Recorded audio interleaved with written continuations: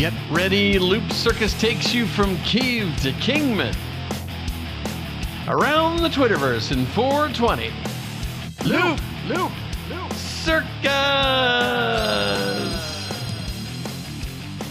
Greetings from the middle of everywhere. I'm Ronnie Hayes, and this is your 420-ish Twitterverse update. Stay with us for this week's Once Heard Can't Be Unseen Loopcircus Peekaboo, where we reveal the real reason 420 is in our show's title. In the global view, Vladimir Putin is moving troops, tanks, and snipers close to Russia's border with Ukraine. It seems they might want to reclaim territory formerly part of the USSR for a laundry list of reasons. Of course, many Ukrainians are happy living in a constitutional republic, but many others are sympathetic to Russia's culture and heritage. Then there's the natural gas reserves and some of the area's nicest weather. Somewhere along the line, NATO made it their business to try to prevent Russia's territorial claim. Will Western powers choose a military response should push come to shove? Well, ask the Germans how that might go, taking Russians on their own turf. Can you say Stalingrad? Yeah, Putin will get what he wants, and the chips will fall where they may. In America the Beautiful, it looks as if there might actually be a war on Christmas, at least for Fox News viewers. Late Tuesday evening, a massive Christmas tree in the Manhattan Fox Plaza was torched, rendering a bonfire scene for blocks. The blaze left only a skeleton by the time the firefighters could extinguish the flames. The culprit, Craig Tamanaha, 49 years old, was arrested and charged with 7 counts according to the Times, including criminal mischief, reckless endangerment, and arson. No clear motive has been declared, but police are following leads related to drug abuse and mental illness. Mr. Tamanaha believed to be part of New York's homeless population. Cold fronts moving in home on the range, where last weekend's make or break meeting with the Denver Broncos ended in Kansas City's favor. Broncos fans visiting Kansas relatives came in like stallions and went home long in the tooth. Not all of them took it well, but gracious Kansas hosts kept their gloating down to a dull roar. They remember not that long ago the wheel was turned, and they know it will turn again. Bless us, everyone.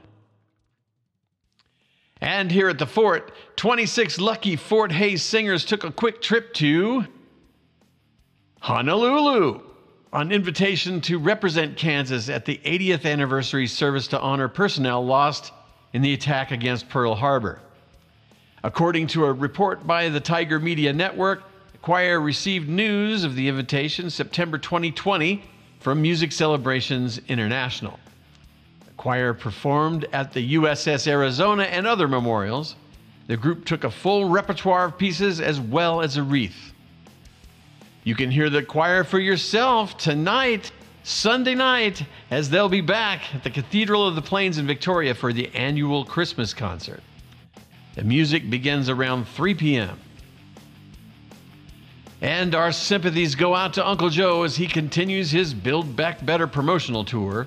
Touching down in Kansas City just after lunch last week, Biden spoke of Casey's zero fare, zero emissions plans, as well as a streetcar expansion, which will also be free for citizens to use.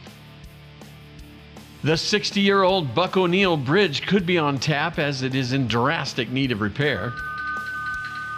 The plan also includes measures to improve broadband access, water systems, and electric vehicle accommodations.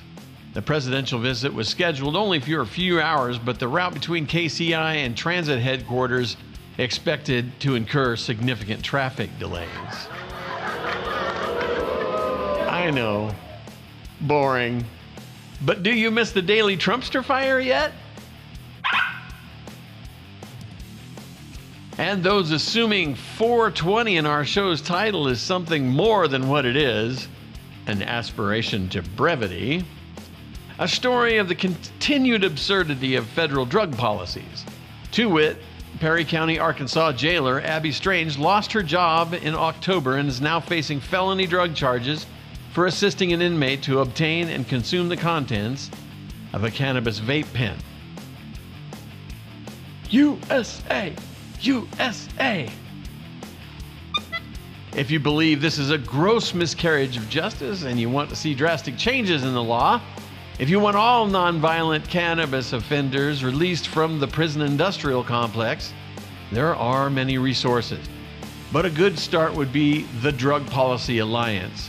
Just point your browser to drugpolicy.org, all one word, drugpolicy.org. Okay, that's it for today. Get more loopy fun from our website, loopcircus.com. Thank you for listening. Be safe, be well, good luck, and pay the love forward. This is Ronnie Hayes. Till next time, so long.